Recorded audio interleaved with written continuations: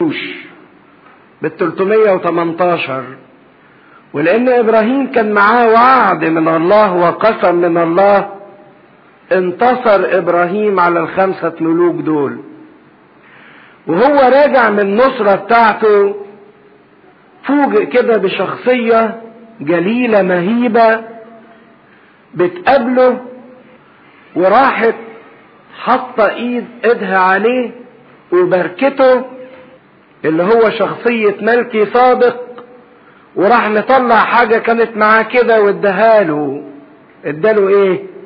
خبز وخمر، وقال له بنطق لي ببركة معينة من قبل الله. قام إبراهيم لما خضع قدام هذه الشخصية، إبراهيم ده يعني كان يسموه أبو الآباء، أعظم واحد في الشخصيات اللي ظهرت. ده حتى يعني إن أمنية أي واحد يقول لك إنه يتكئ في حضن إبراهيم. خدوا بالكم، إبراهيم ده أعظم شخصية، يعني يشبهه حتى ملكوت السماوات بأنه حضن إبراهيم. لكن إبراهيم بكل العظمة بتاعته، عظمة إيمانه وعظمة طاعته، خضع ووطى قدام الشخصية اللي قدمت له خبز وخمر، اللي هو ملكي صادق. ملكي صادق ده ظهر مرة واحدة بس في المكان ده وفي الحادثة دي، واختفى بعد كده نهائيا. يعني الكتاب المقدس ما يقول لناش مين ده ملكي صادق، تاريخه ايه، شعبه ايه، امته ايه، حكايته ايه. ظهر فجأة كده، بارك ابراهيم واداله الخبز والخمر واختفى، وما تكررش ذكره مرة تانية. وبقى شخصية غامضة جدا في الكتاب المقدس، قعدوا يخمنوا مين هو ده ملكي صادق. طب وعمل كده ليه؟ وازاي ابراهيم ابو الاباء بعظمته يخضع ويوطي لملكي صادق دهوت؟ فبولس ابتدى يتكلم عن ملكي صادق ويربطه بشخصية مين؟ السيد المسيح. وهو بيعمل مقارنة ما بين كهنوت السيد المسيح وكهنوت هارون، كهنوت العهد القديم. ولو تفتكروا ان قلنا لكم ان من ضمن الحاجات اللي اثرت في الناس العبرانيين دول اللي بقوا مسيحيين، انهم حسوا انهم فقدوا الكهنوت بالعظمة وبالمنظر وبالأبهة بتاعته. فهو بيقارن عشان يوريهم ان المسيح اعظم من الكهنوت كله. اذا كنتوا اضطردتم الهيكل، واذا كانوا رؤساء الكهنة اللي موجودين دول رفضوكم واضطهدوكم، حنان وقيافة وغيره، فدول ولا حاجة اللي انتوا زعلانين على المجد بتاعهم، لان المسيح بتاعكم اعظم منهم كلهم. وزي ما ملكي صادق ده هو كان قبل هارون واعظم من هارون، والنبوات كلها تقول ان الكاهن اللي يقعد للابد هيبقى على طقس مين؟ ملكي صادق. طقس يعني ايه؟ نظام او ترتيب، عشان نبقى فاهمين كلمة طقس، نظام او ترتيب. فملكي صادق ده من قبل هارون واعظم من هارون، ومش بس اعظم من هارون، ده اعظم من ابراهيم نفسه اللي هارون جه من ايه؟ من نسله. يعني هارون ده ابن ابراهيم من احفاده. فملكي صادق ده اعظم من ابراهيم ابو هارون كمان. ده اللي عايز يوصل بيه بولس الرسول، ان المسيح افضل من كل شيء، وان كل شيء الانسان بيحس انه بيخسره تافه جدا بالمقارنة بمعرفة المسيح والاتصال بشخص المسيح. فيقول لأن ملكي صادق هذا ملك سليم. اسمه صادق، وكلمة صادق يعني بر، وسليم يعني سلام. اورشليم، اور يعني كورة او بلدة، وسليم يعني سلام. فكلمة اورشليم معناها مدينة السلام او كورة السلام. كاهن الله العلي، برغم ان كان في الزمن اللي ظهر فيه ملكي صادق ده ما كانش فيه حاجة اسمها كهنوت، لكن هو اخذ هذا اللقب. هارون وولاده لما خدوا الكهنوت خدوه بوصية، بناموس، بطقس، بترتيب معين. لكن ملكي صادق ده اخذ كهنوت من غير نظام معين او شهادات معينة، بالاختيار، وهنشوف ليه. الذي استقبل ابراهيم راجعا من كثرة الملوك وباركه. ابراهيم اللي تعب وجاهد وحب وانتصر ينال البركة. الذي قسم له ابراهيم عشرا من كل شيء. ابراهيم راجع ومعاه اغنام ومعاه غنائم ومعاه ممتلكات وحاجات اخدها من الحرب. فلما لقى الشخصية دي بتباركه وبتقدم له تقدمة الخبز والخمر، راح رادد الهدية بانه راح مطلع العشر بتاع المكاسب اللي معاه وراح مديهاله، اعتراف منه بالشكر لهذا الانسان اللي باركه. المترجم اولا ملك البر، ثم ملك سليم اي مدينة السلام. وهتلاحظوا في كلمة اولا دي فيها حاجة مهمة، البر اولا ثم بعد كده الايه؟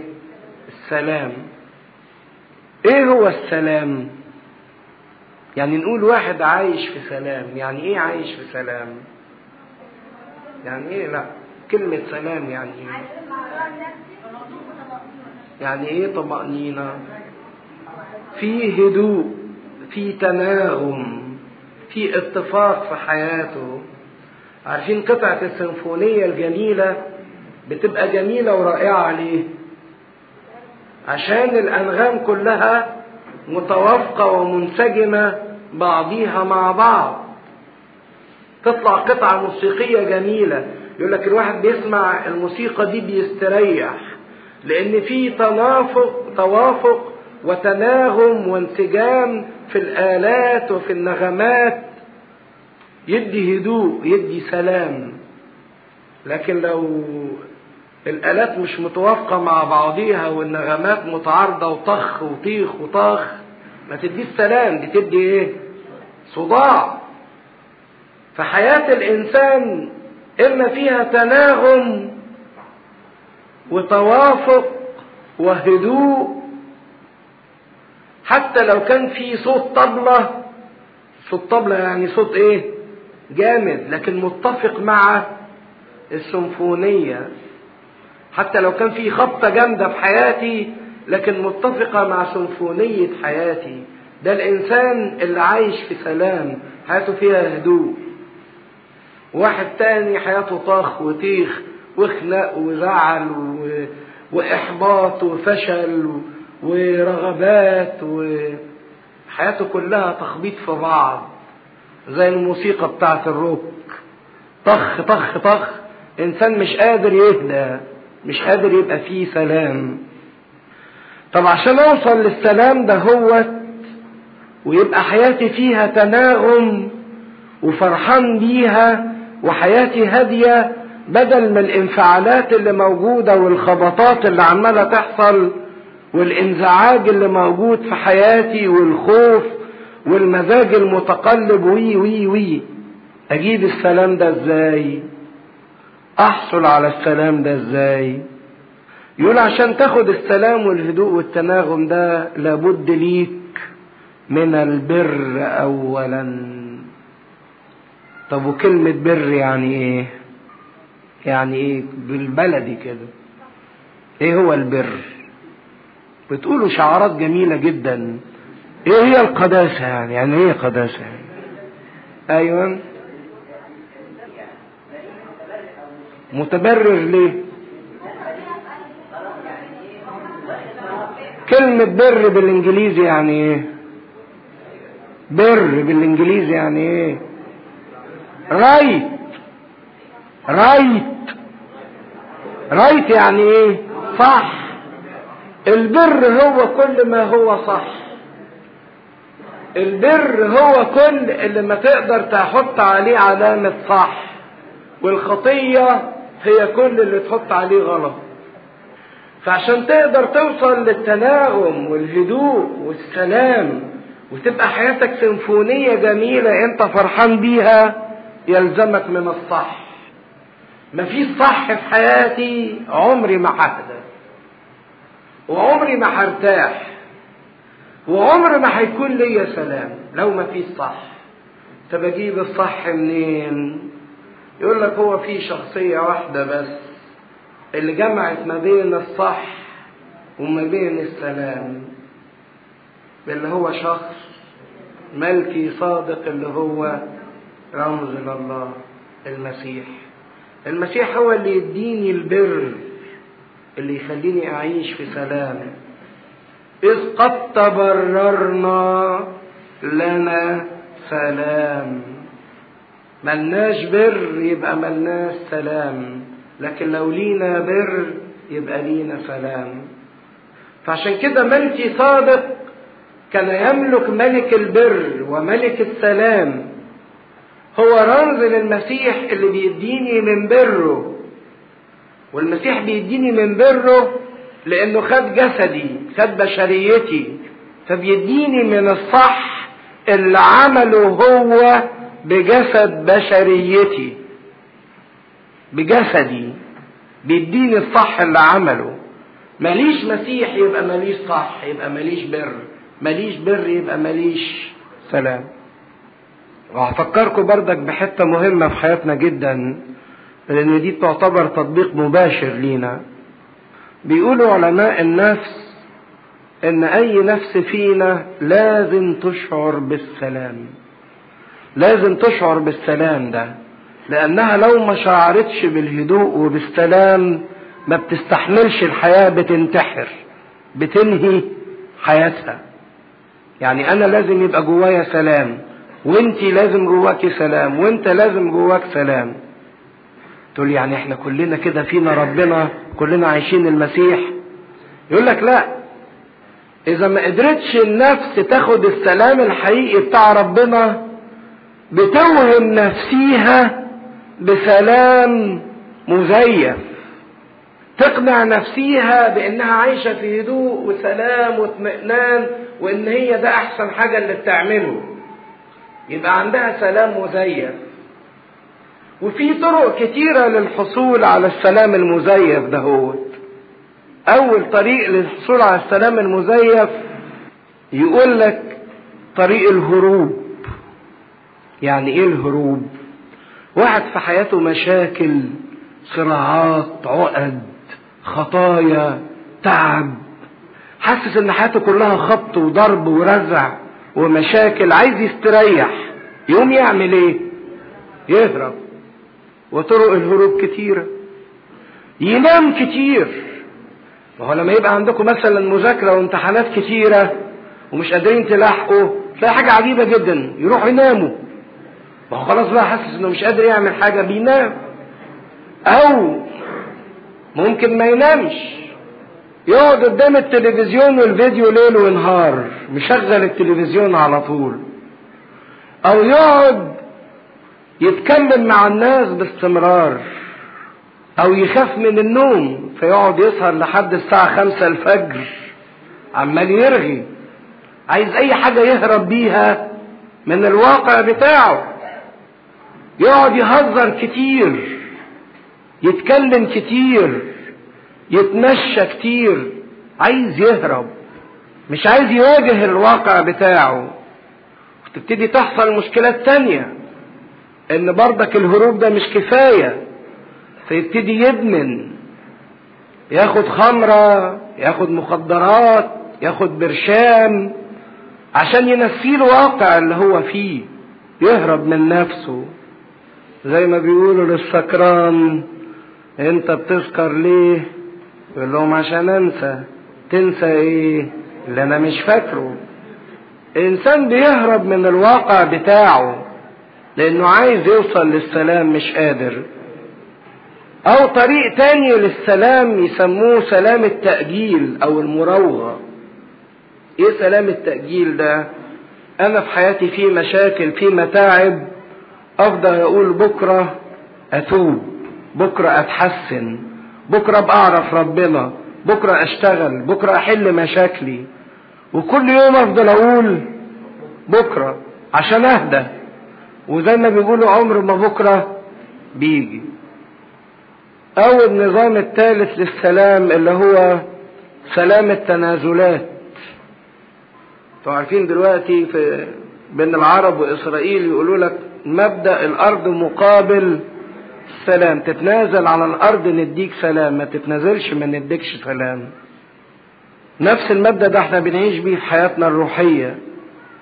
ربوني كده وانا صغير اعمل الحاجة دي عشان ربنا يتبسط منك، اوعى تعمل الحكاية دي يحسن ربنا ينتقم منك، هيسقطك، هيسخطك، هيجيب لك مصيبة، هيوديك النار، هيعلقك من رموش عينيك. تربى جوايا حاجة ان ربنا ده ليه شوية متطلبات لازم اعملها وشوية حاجات تانية لازم ما اعملهاش، لاني لو عملتها هيبقى يعني وقعتي سودة. خلاص ماشي، اتجنب زي ما بيقولوا شر ربنا ده، اعمل له اللي عايزه وما تعملش اللي مش عايزه، واتقي شره زي ما بيقولوا يعني، ولا يدخلك في تجربة ولا يجيب لك مصيبة ولا يعاقبك ولا يعملك ولا يسخطك. لكن في نفس الوقت جوايا رغبات، جوايا شهوات، جوايا دوافع عايز اشبعها، عايز اديها، ولو ما شبعتهاش بفضل من جوه متضايق وقلقان وتعبان. وبعدين بقى خصوصا اذا كانت الشهوات والرغبات دهيت ضد الكلام اللي بيقوله ربنا. طيب اراضي ربنا واتقي العقاب واتجنب العقاب، ولا اراضي الجسد والشهوات بتاعتي وما افضلش مكبوت ومحروم وعمال في صراع؟ اغلب الناس بقى تروح عامله ايه؟ تمسك العصايه من النص.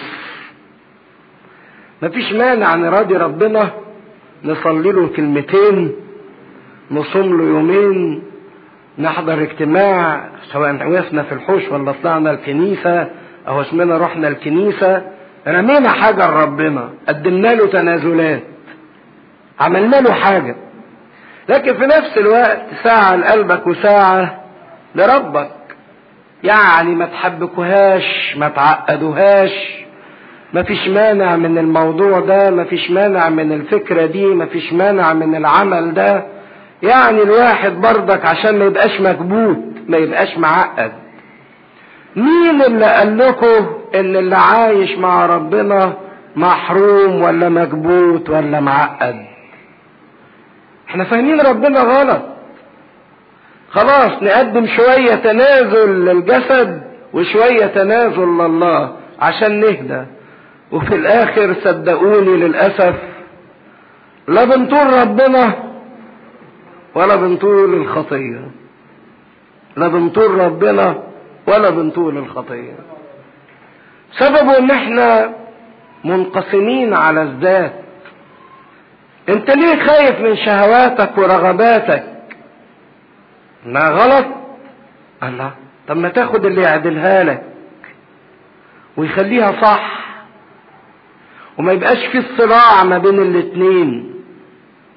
ما خد اللي يصنع لك تناغم في حياتك، ما تبقاش عايش بشخصيتين، ما تبقاش عايش بمظهرين، ما يبقاش جواك نوع من انفصام الشخصية. خلي المسيح ملك البر يديك السلام، خلي المسيح ملك البر يديك السلام.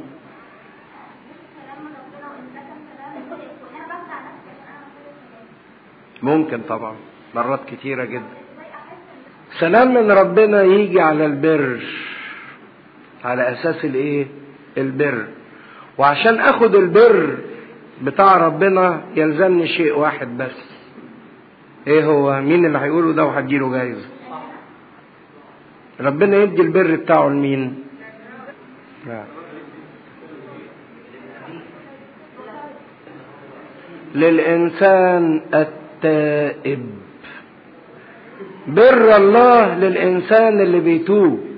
عشان كده لو انت عايزة تعرفي السلام بتاعك ده سلام حقيقي والسلام مزيف، اسألي نفسك انت تايبة فعلا ولا مش تايبة؟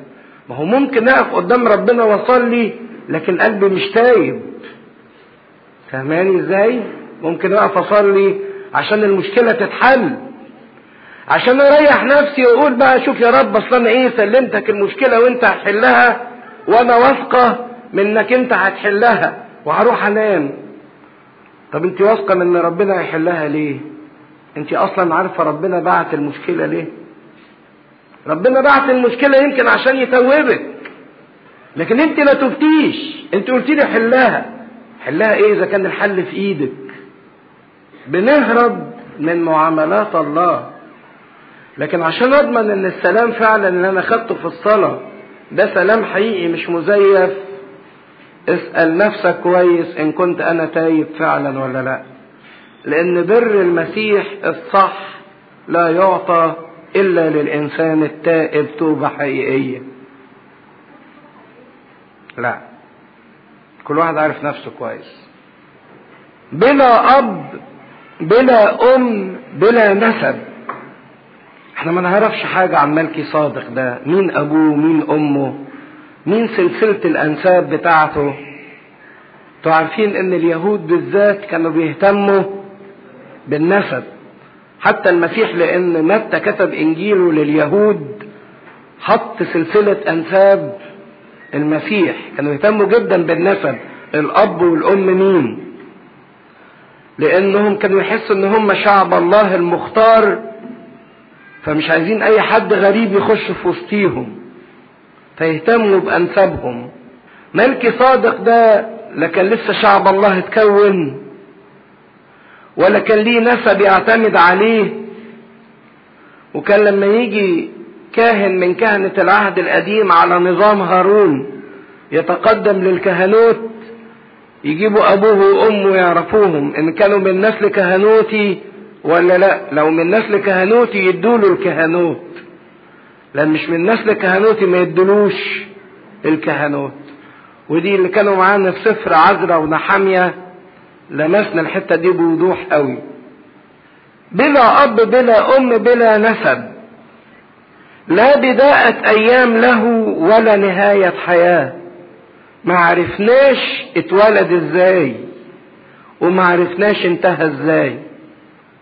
ده هو عايز يقول من الكلام ده انه ده كان رمز لمين؟ للمسيح، بل مشبه بابن الله. لان المسيح ليست له بداية وليست له نهاية. ازلي، كلمة ازلي يعني ملوش بداية، ابدي يعني ملوش نهاية. وزي ما ملكي صادق ده كان ملك وكاهن في نفس الوقت، المسيح ايضا جاء ملك، بنسميه ملك الملوك ورب الايه؟ ارباب. وجاء ايضا رئيس كهنة قدم ذبيحة خلاص الايه؟ العالم. فده الشخصية الوحيدة اللي جمعت ما بين الملوكية وما بين الكهنوت، زي المسيح ما جمع ما بين الملوكية والكهنوت. مشبه بابن الله، هذا يبقى كاهنا الى الابد، يفضل كاهن الى الابد ملوش نهاية.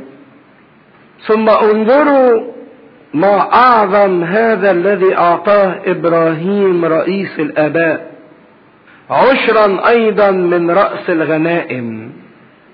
انظروا يعني اتأملوا في اللي عمله ابراهيم.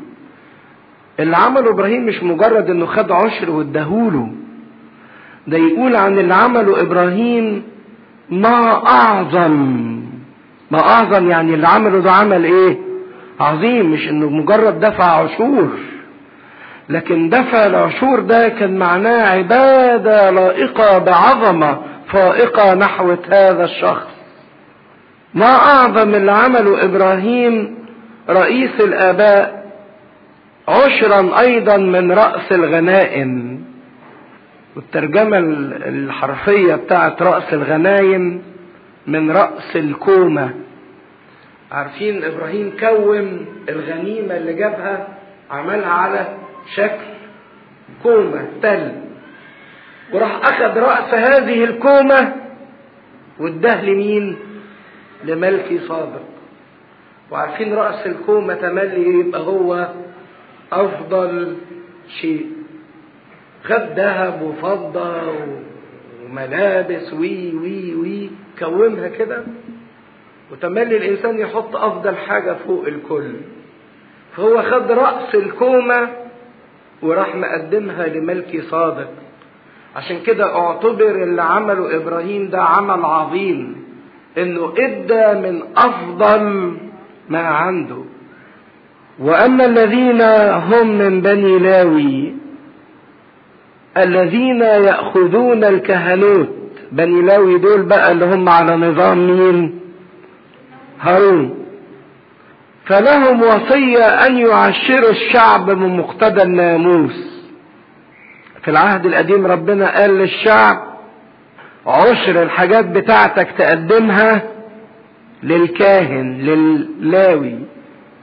فكان اللاويين دول بيعشروا الشعب يعني ياخدوا منه العشور بمقتضى الناموس اي اخوتهم. فكانوا بيعشروا اخوتهم يعني على نفس المساواة.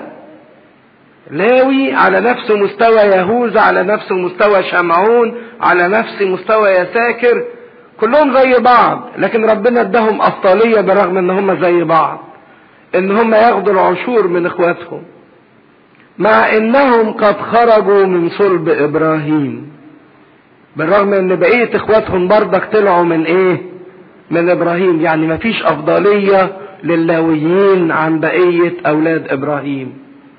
ولكن الذي ليس له نسب منهم قد عشر ابراهيم. لكن ملكي صادق عشر ابراهيم، اخذ العشور من ابراهيم. وبارك الذي له المواعيد، خد منه العشور واداله البركة. ادى بركة لابراهيم اللي ليه المواعيد. وبعدين بيقول لهم بقى من غير زعل، لان عارف ان اليهود هيزعلوا، العبرانيين اللي بعت لهم الرسالة دول هيزعلوا بالكلمة دي قوي. ليه؟ لان ابراهيم كان اعظم شخصية عندهم. فقال لهم ابراهيم اعظم شخصية ده دفع العشور وخضع ووطى قدام ملكي صادق اللي باركه، وبدون كل مشاجرة، يعني من غير ما نتخانق، من غير ما تزعلوا. الاصغر يبارك من الاكبر. دي ما فيهاش، كانوا بيقول لليهود كده، دي ما فيهاش زعل، ان الصغير يوطي ويخضع ويتبارك من ايه؟ من الكبير. اذا مين الاصغر؟ ابراهيم. ومين الاكبر؟ ملكي صادق. اللي وطى يبقى هو الصغير، واللي حط ايده يبقى هو الكبير. فاللي وطى وخضع هو ابراهيم، واللي حط ايده وبارك ملكي صادق. اذا ملكي صادق اكبر واعظم من ابراهيم. انتوا عارفين كلمة يبارك يعني ايه؟ من كلمة بركة. عارفين بركة الجمل يعني ايه؟ بركة ركع على رجليه. فهو ده مفهوم الانحناء والخضوع، علشان يبرك بركبته، يخضع يوطي، فينال شيء حسن من عند الله. فالذي يبارك يعطي شيء حسن، يعطي نعمة، يدي هبة. والبركة دي تروح للإنسان اللي منحني أمام الله. على ايه؟ الاكبر يعني الاعظم. الاكبر يعني الاعظم، اللي مقامه اكبر، والاصغر اللي مقامه اصغر. ايوه، لكن ملكي صادق فاق مقام ابراهيم. هو عايز يوصل ان ملكي صادق ده شبه مين؟ المسيح. فالمسيح اعظم من كل شخصيات العهد القديم. وهنا اناس مائتون ياخذون عشرا. بتوع لاوي دول كانوا بياخدوا العشر، وبالرغم من كده بيموتوا. واما هناك فالمشهود له بانه حي. لكن ملكي صادق ده ما سمعناش عن موته. حتى اقول كلمة ان لاوي ايضا الاخذ الاعشار، لاوي ده اللي كان بيعشر اخواته، عمل ايه؟ دفع العشور. لان لاوي ده كان موجود في صلب ابراهيم. دفع العشور لملكي صادق. يبقى كهنوت ملكي صادق اعظم من كهنوت هارون. الاخذ الاعشار قد عشر بابراهيم، لانه كان بعد في صلب ابيه حين استقبله ملكي صادق. فهنا بنشوف ابراهيم بيتصاغر جدا قدام ملكي صادق اللي هو رمز المسيح. حتى ان المسيح لما قال الايه المشهوره بتاعته، واليهود اول ما سمعوها مسكوا الحجاره وكانوا عايزين يضربوا المسيح، قال لهم ايه؟ ابوكم ابراهيم راى يومي فتهلل وفرح. طب وابراهيم شاف المسيح امتى؟ ده له انت ما بالكش 50 سنه وبتقول ابراهيم شافني. فمسكوا حجاره عايزين يرجموه، لانه كده المسيح قال ان هو اقدم من ابراهيم. فقالوا ان المسيح جده. لكن فعلا ابراهيم شاف المسيح. شافه امتى؟ في ملكي صادق. عشان كده حتى التقدمة بتاعت ملكي صادق كانت خبز وايه؟ وخمر. اللي المسيح قدمهم جسد ودم. دي ذبيحة العهد الجديد. ملكي صادق مش فقط بيشير الى المسيح، بل بيني وبينكم كده ده بيشير لينا احنا كمان، واللي احنا هنوصل له في شخص المسيح. يعني اشارة لينا احنا. انتوا عارفين في العهد الجديد احنا بقينا ايه؟ بطرس يقول علينا جعلنا ملوك وكهنة. ويوحنا في سفر الرؤيا يتكلم علينا ان احنا ملوك وكهنة. هو احنا خدنا عنصر الملوكية وعنصر الكهنوت منين؟ من المسيح اللي كان ملكي صادق يرمز له. احنا بقينا اولاد الملك، فاحنا ملوك، وبقينا كهنة نقدم لربنا ذبائح عبادتنا العقلية. فعشان كده جعلنا ملوك وكهنة. فاللي يملك هو الأقدر والأقوى، واللي يكهن ويبقى كاهن هو الأقرب والأقدس لله. فإحنا بقينا ملوك أقوى وأقدر، وبقينا كهنة لأن إحنا بقينا قريبين وأقدس. ملكي صادق استؤمن على بركة يوصلها لإبراهيم، ووصلها فعلا لإبراهيم. والمسيح استؤمن على بركة يوصلها لنا، وفعلا وصلها لنا. والبركة اللي وصلها لنا المسيح هي بركة الخلاص، جسده ايه؟ ودمه. جاء ليبرر الانسان الخاطي ويبرر الفاجر. دي البركة اللي اعطيت، ان الساقط وان اللي ضايع واللي تايه يجد خلاصه في شخص المسيح. وهيبتدي بقى يعمل مقارنة ما بين كهنوت ملكي صادق وكهنوت لاوي. فلو كان بالكهنوت اللاوي كمال، إذ الشعب أخذ الناموس عليه، ماذا كانت الحاجة بعد إلى أن يقوم كاهن آخر على رتبة ملكي صادق، ولا يقال على رتبة هارون؟ فعايز يقول لهم ان كهنوت العهد القديم ده ما كانش فيه كمال، ما كانش فيه كمال. وقلنا الكمال هو ايه؟ الكمال تتميم الهدف اللي وضع من اجله. كهنوت العهد القديم ما قدرش يحققه، ما قدرش يقربنا من الله، ما قدرش يدخلنا السماء، ما قدرش يغفر الخطية. كان كل ذبائح العهد القديم مجرد كفر يعني غطى يستر، لكن الخطية موجودة. لكن المسيح لما جه قال عنه يوحنا المعمدان هو ذا حمل الله الذي يرفع يعني تيك اواي، يشيلها مش يغطي عليها، لا ده ينزعها خالص، يلغيها، يمحوها من الوجود.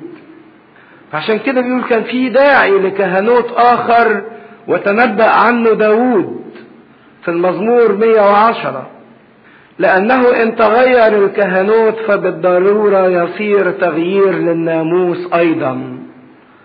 ناموس العهد القديم ما قدرش يعمل حاجة، لأن الذي يقال عنه هذا كان شريكا في سبط آخر لم يلازم أحد منه المذبح. فإنه واضح أن ربنا قد طلع من سبط يهوذا. سبط يهوذا ده ما كانش ليه كهنوت، كان سبط الملوك الذي لم يتكلم عنه موسى شيئا من جهة الكهنوت. وذلك أكثر وضوحا أيضا إن كان على شبه ملك صادق يقوم كاهن آخر قد صار ليس بحسب ناموس ووصية جسدية، بل بحسب قوة حياة لا تزول. انتوا عارفين الخبز والخمر دول رمز الايه؟ الخبز رمز الشبع، والخمر رمز للفرح. وهي دي تقدمة المسيح اللي بيقدمها للإنسان، بيقدم له شبع وفرح، مش مجرد شبع. ما هو ممكن الإنسان يشبع لكن مش فرحان، لكن يقدم للإنسان شبع وفرح. وده اللي بيقدمه المسيح لينا، انه يشبع عواطفنا، احتياجاتنا، يشبع كل شيء ويشبعنا بفرح. الطفل طول ما هو جعان يعيط، لكن اول ما يرضعوه ياكل ويشبع يضحك. عشان كده طول ما انا جعان عاطفيا او ماديا او جسديا او نفسيا او روحيا بفضل زعلان وحزين. مهما عملوا قدامي اكروبات مش ممكن افرح، لكن اول ما اشبع افرح.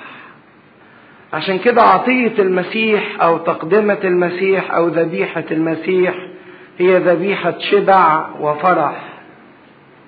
فالمسيح قدم على نفس طقس ملكي صادق، جه على نفس الشبه والمثال. يعمل مقارنة تانية في عدد 16 ويقول قد صار ليس بحسب ناموس وصية جسدية. يعني الكاهن اللاوي كان بيختار كاهن على حسب الجسد، ان ابوه وامه لازم يكونوا من نسل الكهنوت، وبعدين حسب الجسد ما يكونش فيه عيب.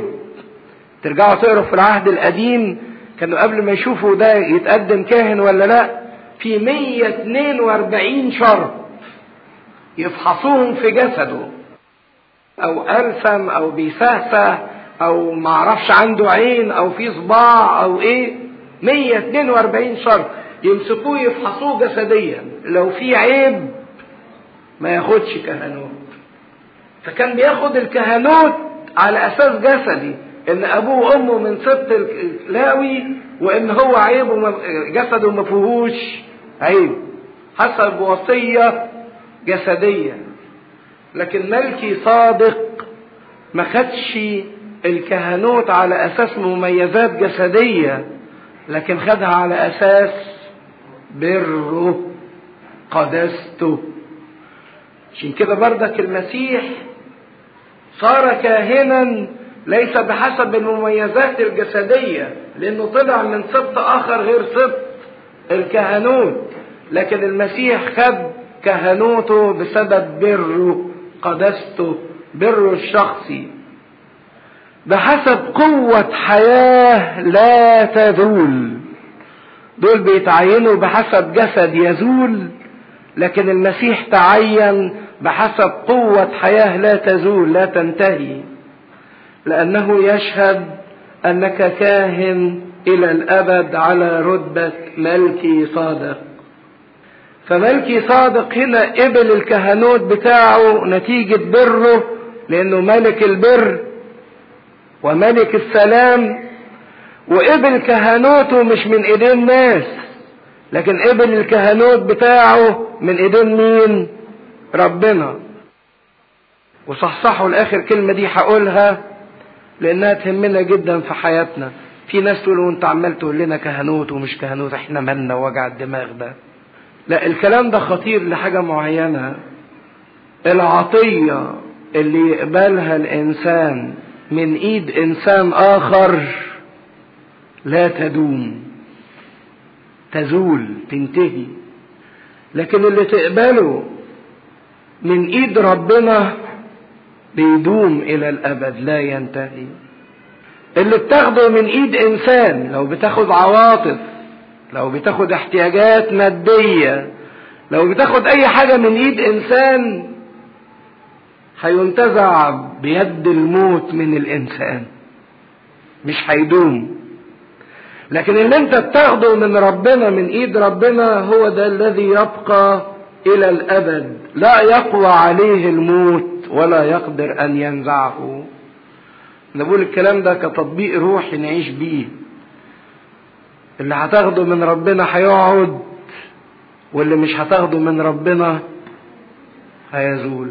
فاذا كنت بقى بتجري ورا الناس عشان تاخد منهم، هم هيزولوا وانت هتزول وراهم بالعطية.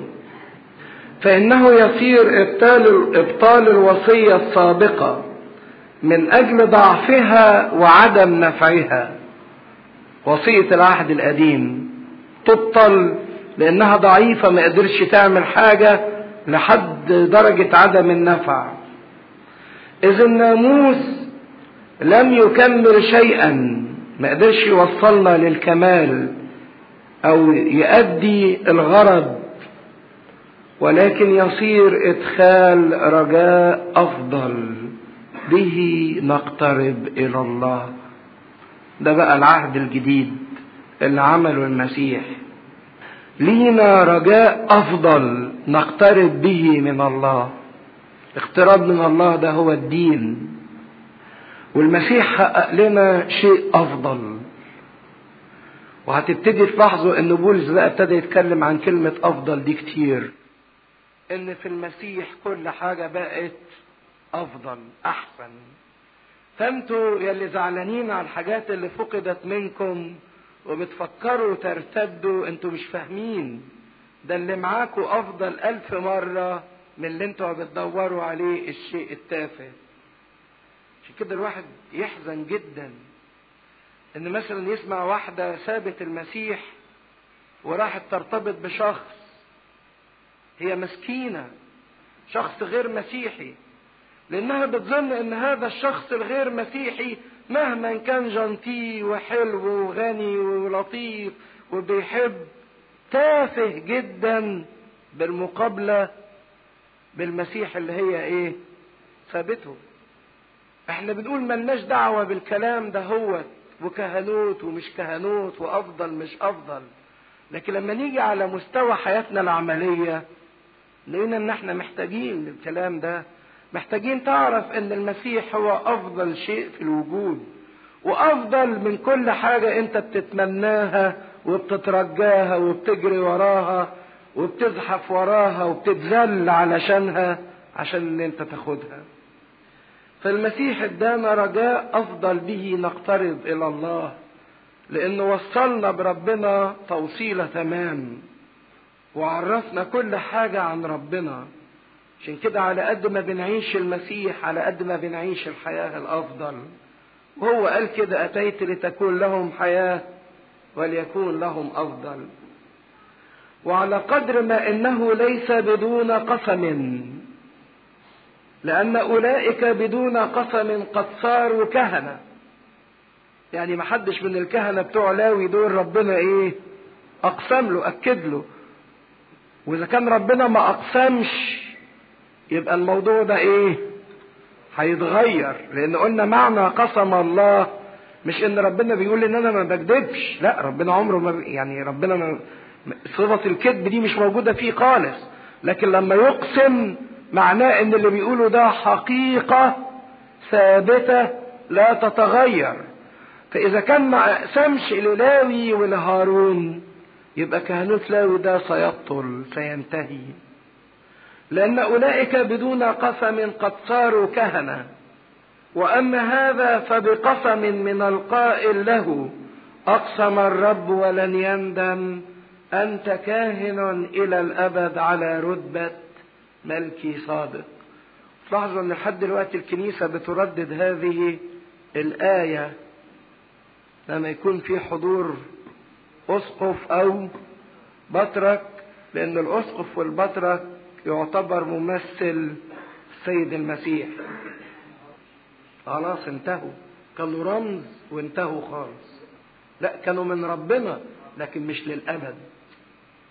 على قدر ذلك قد صار يسوع ضامنا لعهد أفضل. المسيح هنا ضامن، وعارفين الضامن بلغة الناس بتوع البنوك ايه لغة الضامن؟ طب اللي بيضمنه ده استفاد بايه؟ يعني انا مثلا لو عايز اسحب من البنك 20,000 جنيه وانا ما حلتيش حاجة في البنك او رصيدي في البنك 1000 جنيه، بعمل ايه؟ بروح اجيب ضامن يديني الحق ان انا اسحب اكتر من رصيدي بس على حسابه هو.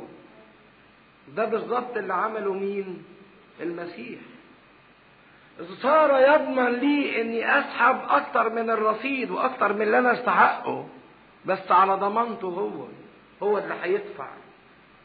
فعشان كده المسيح صار ضامنا لعهد افضل. واذا كان العهد هو بين اتنين فالمسيح ضمن الاتنين، ضمن الله لان هو الله، وضمن الانسان لان هو ايه؟ انسان. عشان كده العهد بتاع المسيح عهد مضمون. لكن العهد القديم ما كانش مضمون. عارفين ليه؟ لان العهد القديم كان من طرف واحد، كان من طرف ربنا. ربنا ادى وصايا لكن الناس ما قالتش رأيها قدامها حاجة من الاتنين، لا اما تقول له موافقين لا اما تقول له ايه؟ لا. والناس كلها قالت لا، لانه كان من طرف واحد. الله هو اللي سعى ناحية الانسان في العهد القديم، لكن الانسان ما سعاش ناحية ربنا. فاللي عمله المسيح انه خد بشريتنا وسعى بينا كانسان ناحية ربنا. فاهمين المسيح عمل ايه؟ جاب ربنا لينا وخدنا احنا لربنا. عشان كده حصل التلاقي وبقى العهد مضمون ان كل واحد يبقى في المسيح يبقى ضمن السماء. واولئك قد صاروا كهنة كثيرين من اجل منعهم بالموت عن البقاء. في العهد القديم كانوا محتاجين لكهنة كتير. ليه؟ لانهم بيموتوا، مفيش حد فيهم دايم. لكن المسيح صار كاهن واحد يبقى الى الابد. الله تقول لي امال احنا عندنا كهنة كتير ليه؟ احنا ملناش غير كاهن واحد اللي هو مين؟ المسيح. انما الكهنة الكتير اللي بنشوفهم دول ايه بقى؟ وسطاء ايه؟ ملناش غير وسيط غير واحد. الكهنة دول ايه؟ الكهنة دول هم المسيح، هم جسد المسيح. في كاهن يقدر يروح يصلي قداس وهو مش في المسيح؟ يتشط بره على طول. الكهنة دول هم ممثلين المسيح، اعضاء جسم المسيح، اعضاء الكنيسة. لكن احنا كاهننا واحد، مفيش كهنة كتير زي العهد القديم. وأما هذا فمن أجل أنه يبقى إلى الأبد. هذا بصيغة المفرد، دكت هؤلاء بصيغة الجمع. يبقى إلى الأبد، له كهنوت لا يزول، ما بيتغيرش ما بيفسدش، لأن الموت ما بيسريش فيه. وكلمة يزول بمعنى يفسد أو يتحلل، لأنه عارفين إن أي حاجة بتموت بيحصل لها تحلل تعفن. عشان كده مسيحنا بكل الكهنة، مش بكل الكهنة، ده بكل شيء. فكهنوت ملكي صادق اللي هو رمز الكهنوت المسيح، كهنوت ملوكي شخصي ما بيجيش بالوراثة الجسدية، كهنوت أبدي يدوم إلى الأبد، ما هوش وقتي، ملوش بداية ولا نهاية، ما يعتمدش على قوة الجسد لكن يعتمد على بر المسيح الشخصي. كل ده عمال يعمل لهم مقارنة ما بين كهنوت العهد القديم وكهنوت المسيح، ومن خلال المقارنة دي عايز يوصل للآية 25. والآية 25 دي من أخطر الآيات اللي موجودة في الكتاب المقدس.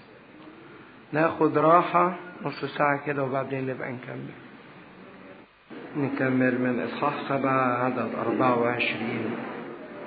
هذا فمن أجل أنه يبقى إلى الأبد، له كهنوت لا يذول، فمن ثم يقدر أن يخلص أيضا إلى التمام الذين تقدمون به إلى الله، إذ هو حي في كل حين ليشفع فيه. لأنه كان يليق بنا رئيس كهنة مثل هذا، قدوس بلا شر ولا دنس، قد انفصل عن الخطاة وصار أعلى من السماوات، الذي ليس له اضطرار كل يوم مثل رؤساء الكهنة أن يقدم ذبائح أولا عن خطايا نفسه ثم عن خطايا الشعب، لأنه فعل هذا مرة واحدة إذ قدم نفسه. فإن الناموس يقيم أناسا بهم ضعف رؤساء كهنة، وأما كلمة القسم التي بعد الناموس فتقيم ابنا مكملا إلى الأبد. إذا كان كهنة العهد القديم بسبب الموت بتاعهم ما قدروش يعمروا ويعيشوا، فموتهم ده صار حجة ضدهم انهم ما ينفعوش. اذا كهنتهم ده غير فعال. ليه؟ لانه اذا كانش قادر يديهم هم حياة دايمة، يبقى ازاي هيقدروا يقدموا حياة للناس اذا كانوا هم نفسهم بيموتوا؟ لكن السيد المسيح يقول من أجل أنه يبقى إلى الأبد. السيد المسيح حي ويستطيع أن يعطي الحياة للآخرين. عشان كده قال أنا هو الحياة، أنا حي فأنتم ستحيون، كان آخر كلمة قالها للتلاميذ.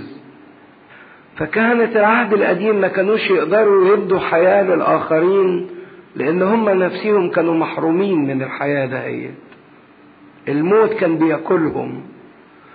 لكن السيد المسيح الموت ما قدرش عليه لأنه انتصر على الموت، ثم يستطيع بهذا أن يعطي الحياة الأبدية للي بيطلبوه. فمن ثم يعني مترتب على ذلك يقدر أن يخلص أيضا إلى التمام.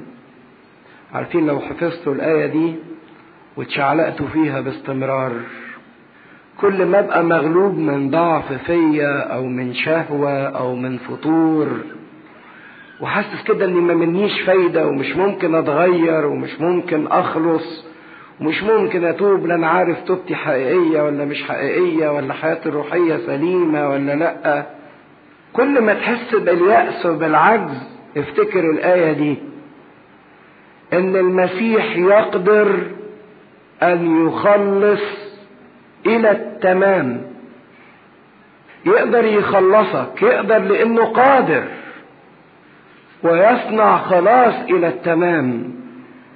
يخلصك من خطاياك، يخلصك من اوهامك، يخلصك من مخاوفك، يخلصك من همومك، يخلصك من كل حاجة بتنخرب جواك. كل ما تحس انك مش قادر او مش عايز او مش عارف، هم دول الثلاث كلمات اللي بيتعبوا الانسان: مش قادر او مش عايز اصلي، مش عايز اتوب، مش عايز اتغير، عاجبني الوضع اللي انا فيه، او مش عارف. ساعات ببقى عايز لكن مش عارف، ساعات ببقى عايز لكن مش قادر. فاذا كنت مش عارف او مش عايز او مش قادر، بص للمسيح وقول له: انت تقدر تخلصني، ومش اي خلاص، خلاص تام يعني بيرفكت، ما فيهوش اي نقص. مش بنحاول او يعني ممكن ولا مش ممكن، لا، ده المسيح قادر، لان هو الحياة ذاتها، هو الخلاص ذاته. فمن ثم يقدر ان يخلص ايضا الى التمام. مش بس يخلص، ولكن يخلص الى التمام، الى كمال النهاية. بس يخلص مين؟ الشرط بقى الاساسي. ما هو الناس كلها المسيح مات علشانها، لكن مش الناس كلها متمتعة بالخلاص. المسيح غفر للعالم كله، لكن مش الكل اتمتع بالغفران.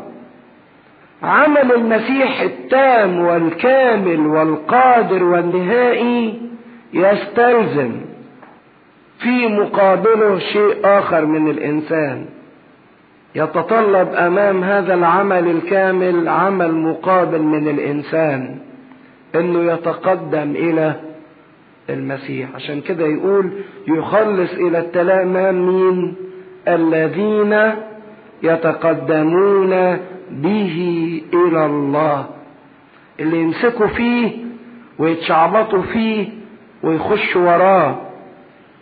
عشان كده خلاصنا يحتاج بشدة وبضرورة حتمية إلى إرادة الإنسان.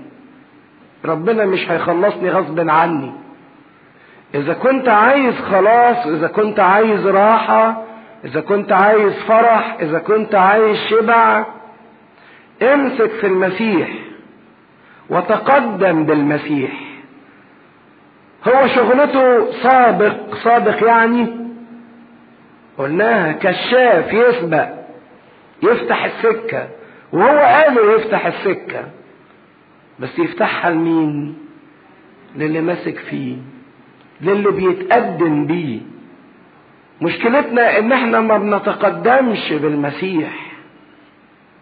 يعني ايه ما بنتقدمش بالمسيح؟ احنا نفسنا نبقى كويسين، مفيش مانع، لكن ما بنعلنش الارادة ان احنا نقول له بنتقدم بيك يا مسيحنا. يعني ايه؟ نقول خدوا خلوة، اقعدوا مع ربنا، كلموه، اتقدموا بيه. ابص تلاقي من الكبير للصغير ومن الخدام ومش مخدومين ومش خدام، اللي عمال ينطف لي الكوره، واللي واقف يضحك لي مع بيبي، واللي واقف يتكلم مع واحده، واللي واقفه تتكلم ما اعرفش مع مين، واللي عمال ينقي رز. هو ده اللي احنا بنتقدم بيه مع المسيح. يقول لنا ترتيلة عن آلام المسيح، والناس عماله ترغي. يقول له كل ما انظر لك نفسي تنزوي خجلا لما ابص للصليب. ولا انا بنزوي خجلا ولا حاجه، سايبهم عمال يقولوا وسايب الصليب وعمال مشغول بتافه الامر. طب ازاي هتقدم بيه اذا كنت ما بدهوش اهتمام، اذا كنت ما بتفاعلش معاه، وفي الاخر نقول حاولنا وما عرفناش؟ فين اللي احنا حاولنا فيه؟ فين اللي احنا عملناه؟ اتقدمنا بالمسيح في ايه؟ هو يقدر ان يخلص الى التمام للذين يتقدمون به، اللي بيمسكوا فيه. سامحوني، مش هدف المؤتمر اطلاقا هو قضاء وقت لطيف بين الشباب والشابات والسهر في جو لطيف والضحك، ده مش هدفنا. ولما بنقول مؤتمر عمرنا ما قلنا كده تعالوا ده جو لطيف ظريف، لكن هدف المؤتمر ان الانسان يمسك في المسيح ويتقدم بيه. لو عايزين جو لطيف ظريف ممكن تلاقوه في الكازينوهات، وممكن تلاقوه في اللوكندات وفي النوادي، لكن اللي عايز فعلا يمسك في مسيحه ويتقدم بيه هو النفس اللي بتغير، مش يقعدوا يزقوها بالعافيه كل شويه. نفس مقدره هي عايزه ايه، نفس عارفه مسيحها بتدور عليه. يتقدمون بالمسيح، ماسك في المسيح والمسيح عمال يشده. ما اناش قادر امشي لوحدي، مش عارف، مش قادر، مش عايز. طب خلي المسيح يساعدك. طب اذا كنت حتى ما بديش الفرصة ان المسيح يساعدني، يبقى هعمل ايه بقى؟ يبقى مفيش فايدة. اذ هو حي في كل حين. المسيح حي، حياة كل حين. طاقة قوية جبارة للخلاص موجودة تحت خدمتي في أي وقت. كل حين دي يعني لا محدودية. في أي وقت، الصبح، بالليل، الظهر، في نص الليل. ده يمكن يعني لما تكون عايز تكلم خادم ولا عايز تكلم أب اعترافك بتضطر تحجز منه ميعاد، وتشوف الميعاد ده هيناسبه ولا مش هيناسبه، ولو رحت متأخر تلاقيه مشي او يقول لك ما اناش فاضي.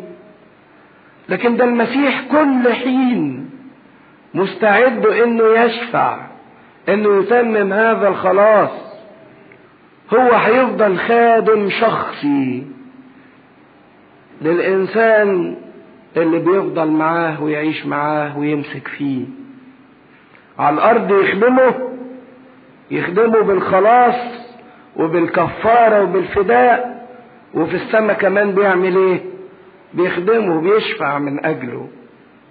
تخيلوا المسيح ده بيخدمني أنا شخصيا وبيشفع فيا مش بالكلام. المسيح ما بيشفعش فيا بالكلام، بيقعد يقول معلش سامحهم دول لسه صغيرين فوت لهم المرة دي. لا، المسيح ما بيشفعش بالكلام. المسيح بيشفع بالايه؟ بالدم بتاعه، بالعمل بتاعه. القديسين معلش يشفعوا بالكلام، شفاعة القديسين شفاعة كلامية. العذراء تقف وتصلي علشاننا وتقول لربنا معلش عشان خاطري سامحهم المرة دي، شوف لهم موضوعهم، تشفع بالكلام.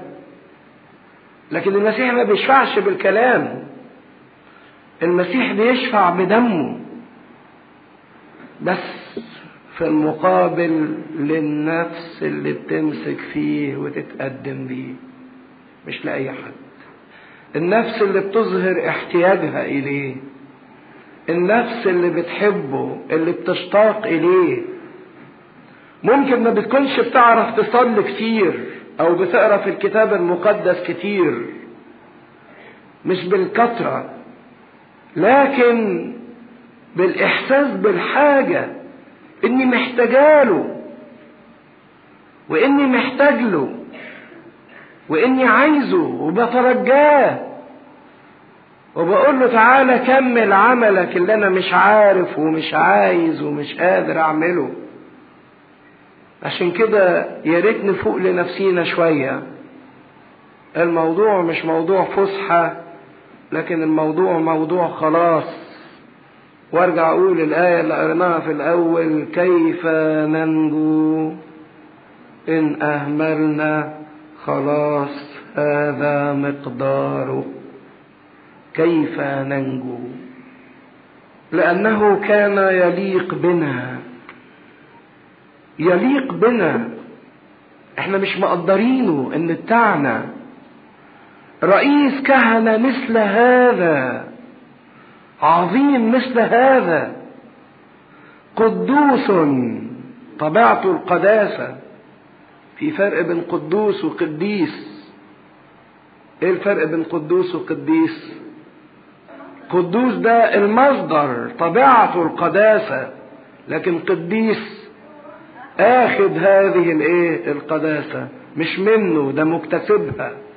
فالله قدوس بلا شر، مسيحنا قدوس بلا شر، مفهوش غلط، مفهوش خطية ولا دنس ولا نجاسة. قد انفصل عن الخطاة. انفصل عن الخطاة مش بمعنى الانفصال هنا، مش بمعنى التعالي، ان هو كان متعالي عن الخطاة وبعيد عنهم، بالعكس، ده المسيح كان محب للعشارين والخطاة. لكن انفصل عن الخطاة يعني انفصل عن حياة الخطية. هو بيحب الخطاة جدا وبيشفق عليهم جدا، لكنه يكره الخطيئة جدا جدا جدا. عاش نفس حياة الإنسان على الأرض بمشاعره وانفعالاته واحتياجاته وعواطفه، لكن ما غلطش، انفصل عن الخطية وصار أعلى من السماوات. ده مش بس المسيح بيدخلنا السماوات، ده أعلى من السماوات.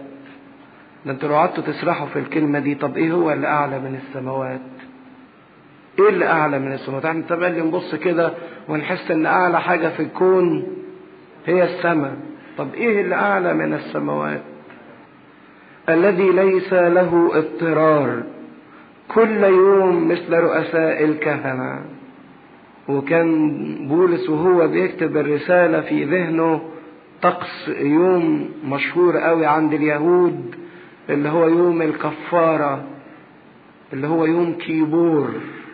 كيبور اللي اليهود هيعيدوا بيه قريب، اللي هو 6 أكتوبر، اللي السادات استغل اليوم ده وخبط فيه إسرائيل وما قدروش يحاربوه، لأن اليوم ده بالذات يوم الكفارة ممنوع أي حد يعمل أي حاجة. فهو عرف الحتة دي وخبطهم في يوم 6 أكتوبر، يوم كيبور، يوم الكفارة، وقدر يعدي في اليوم ده. هو وما شافوه ما قدروش يعملوا له حاجة. ربنا بيبص ليهم. لا، ما هو الذكاء بتاعه هو مش بس ان انت تضرب واحد في خناقة، لكن تعرف امتى تضربه وامتى تفاجئه.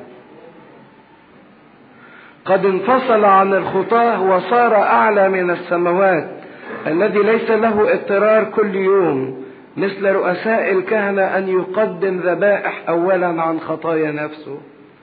فكان قبل ما رئيس الكهنة ده في يوم الكفارة يقدم ذبيحة عن الشعب، لازم الأول يقدم ذبيحة عن نفسه ويشتريها من فلوسه الخاصة، يعني مش من فلوس الهيكل، لا، ده لازم يشتريها على حسابه الخاص، لأن دي كفارة عن نفسه هو الأول، ثم عن خطايا الشعب.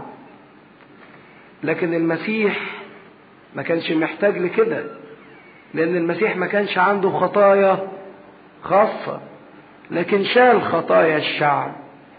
هو قدوس بلا دنس بلا شر. عشان كده رئيس الكهنة كان في يوم الكفارة يضطر يقدم ذبيحتين، ذبيحة عن نفسه وبعد كده ذبيحة عن ايه؟ لكن المسيح قدم ذبيحة واحدة بس عن الشعب، لأنه فعل هذا مرة واحدة إذ قدم نفسه.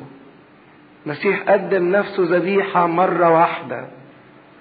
عشان كده لما ترجعوا الإصحاح 6 ان الناس اللي بترفض ربنا وعايزة تصلبه مرة تانية ما ينفعش. المسيح اتصلب ايه؟ مرة واحدة. تقول لي امال القداسات اللي احنا بنعملها دي، ده احنا كل يوم بنعمل قداس، كل يوم بنصلب المسيح، كل يوم بنعمل ذبيحة جديدة. لا، ذبيحة الأفخارستية دي ليست تكرار لذبيحة المسيح، ولكن ذبيحة الأفخارستية امتداد لذبيحة المسيح. ذبيحة المسيح مرة واحدة فقط تمتد عبر الزمن من الأزل إلى الأبد. تقول لي من الأزل؟ من الأزل إزاي؟ أقول لك تلاقي آيات كتيرة تتكلم عن إن المسيح ذبح نفسه منذ الأزل.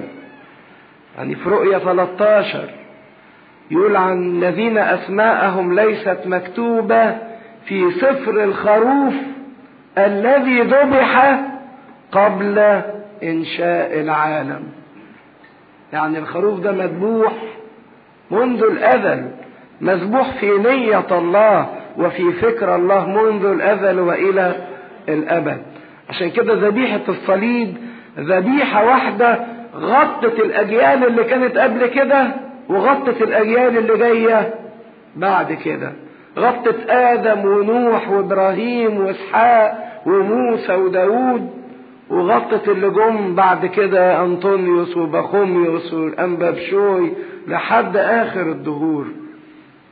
فإن الناموس يقيم أناسا بهم ضعف رؤساء الكهنة. الناموس بتاع العهد القديم كل اللي عمله يحط ناس فيهم ضعف بيغلطوا، لكن هم رمز، والرمز يظل أضعف من الحقيقة. وأما كلمة القسم التي بعد الناموس فتقيم ابنا مكملا إلى الأبد. لكن المسيح هو الابن الكامل والدائم إلى الأبد. عشان كده يا ريت نعرف قوة الخلاص اللي لينا في شخص المسيح، ونرحب بيها ونفرح بيها ونقبلها ونعيش بيها. وأما رأس الكلام، رأس الكلام يعني أهم بقى ما في الموضوع، خلاصة الموضوع كله، فهو أن لنا أهم ما تعرفه وتطلع بيه من الكلام ده كله، تعرف إن ليك أنت وليك أنت مخصوص قوة عظيمة للخلاص ومجد عظيم بالخلاص. رئيس كهنة مثل هذا قد جلس في يمين عرش العظمة في السماوات خادما للأقداس الحقيقية. رئيس الكهنة جلس في يمين عرش العظمة. وبردك الناس اللي بتسأل يعني ايه جلس في يمين عرش العظمة؟ العظمة اللي هي اللاهوت. تقول هو انا مش متخيل، يعني هو اللاهوت الآب ده حاجة والابن ده قاعد جنبه حاجة ثانية؟ ايه معنى انه جلس في يمين العظمة؟ اقول لك عشان تعرف وتفهم ايه معنى اليمين ومعنى الجلوس. اولا ربنا ما بيقعدش ويقف، لكن كلمة جلوس معناها استقرار. وكلمة يمين ربنا ملوش يمين وشمال، لكن كلمة يمين معناها العظمة والكرامة. عشان كده لما يحبوا يكرموا واحد يقعدوه ناحية اليمين. طيب هو جلس في يمين عرش العظمة ليه؟ جلس علشان نفسه؟ ده جلس علشاننا، ده جلس بينا. هو دخل مش علشان نفسه، ده مكانه الطبيعي. هو دخل وجلس عشان يدخلنا ويجلسنا معاه، عشان يدينا هذا المكان. فجلوسه كان من أجلنا، عشان يقوي الآخرين ويساعد الآخرين ان هم يوصلوا إلى نفس المركز، ويمكنهم من دخول لنفس المجد، ويبقى لهم نفس الكرامة. وبعدين شوف ده مين اللي بيقول جلس في يمين عرش العظمة في السماوات خادما. احنا عارفين ان الخادم بيقعد ولا ايه؟ يقف، ده المفروض يخدم. فالمسيح كان فريد في مجده وفريد ايضا في خدمته. وخدمته دي لمين؟ ليك. عشان كده اعرف مين اللي بيخدمك. اللي بيخدمك المسيح شخصيا بمجده وبعظمته وبخدمته الشخصية اللي بيقدمها لك. عشان كده صنع لينا حق الدخول لمحضر الله، ادانا الحق ان احنا نخش للعظمة، للأقداس والمسكن الحقيقي. كان رئيس الكهنة في العهد القديم بيخش المسكن الرمز اللي هو خيمة او الهيكل، لكن المسيح بيدخلنا فين؟ المسكن الحقيقي اللي هو السماء. وكلمة حقيقي الأليثية اللي ما بتتغيرش. البيوت اللي بنقعد فيها هنا في الأرض دي بتقدم، بتقع، بتتهد، بتتغير، بتتنقر، بتتزلزل. دي مش حقيقية. لكن الحقيقة هي الحاجة اللي ما بتتغيرش، اللي ما بتتبدلش. فربنا بيدخلنا إلى المسكن الحقيقي إن احنا نقترب من الحقيقة، نخش إلى الحقيقة. كل اللي في العالم ده مش حقيقي. الحب اللي في العالم مش حقيقي. المعرفة اللي في العالم مش حقيقية. اللذة اللي في العالم مش حقيقية، لأنها كلها حاجات متغيرة. ساعات الإنسان كده يحس إنه محتاج، طب إمتى هوصل للثابت؟ ولحد إمتى هفضل عايش تحت المتغير؟ عايز أوصل بقى للحاجة اللي ما بتتغيرش، اللي ما بتنتهيش، اللي ما بتتبدلش. يقول لك الحالة دي ما تلاقيهاش إلا عند ربنا، لأن ربنا هو الحقيقة الثابتة التي لا تتغير. الناس بتتغير، الإمكانيات بتتغير، اللي موجود النهاردة مش موجود بكرة، واللي بيحب النهاردة بيكره بكرة، واللي فرحان النهاردة بيزعل بكرة، وهكذا. لكن يسوع هو اللي يقدر يقودنا ويقود الناس إلى الحقيقة، ينقلها من عالم الظلال والرموز والأوهام إلى عالم الحقائق. ساعات أقعد أفكر كده إن مهما وصل الإنسان لأعظم درجات من الحب، هتفضل المحبة اللي في الأرض دي لا تخلو من نقائص ومن شوائب. يعني أعظم محبة مثلا محبة الأم لابنها.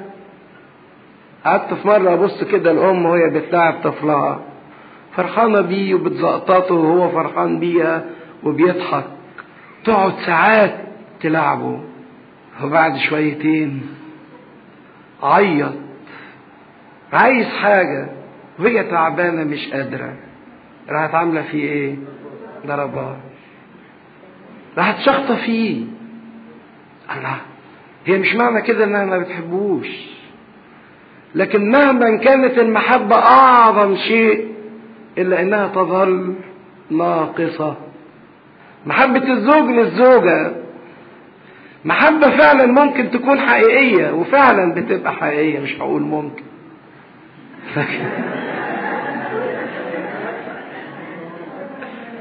لكن تظل فيها شوائب. قبل ما اجي على طول حصل موقف في المستشفى. امرأة جت وجابها جوزها وبتولد، وبعدين ولادتها كانت صعبة وهي كانت تعبانة، حالتها خطيرة جدا. فالمهم قلنا لا، دي مش هينفع انها تقعد كده، لازم تتحول لرعاية مركزة. فهينقلوها، فجوزها سابها تتنقل، وكل اللي قاعد مشغول بيه ايه؟ لا، يلم علب العصير اللي كان جايبها لها عشان محدش ياخدها. يعني قيمتها مثلا 3 4 5 جنيه، هو مشغول بيها، مش عايز يسيب دي، وساب مراته وساب الطفلة اللي اتولد مشغول بدي. فأنا بقول لهم يعني طب الراجل مش هين عليه يسيب مراته؟ قام دكتورة واقفة ردت وقالت وهم الرجالة كده يعني لو ماتت يقول مع السلامة هتجوز غيرها. فقلت لها لا بقى يعني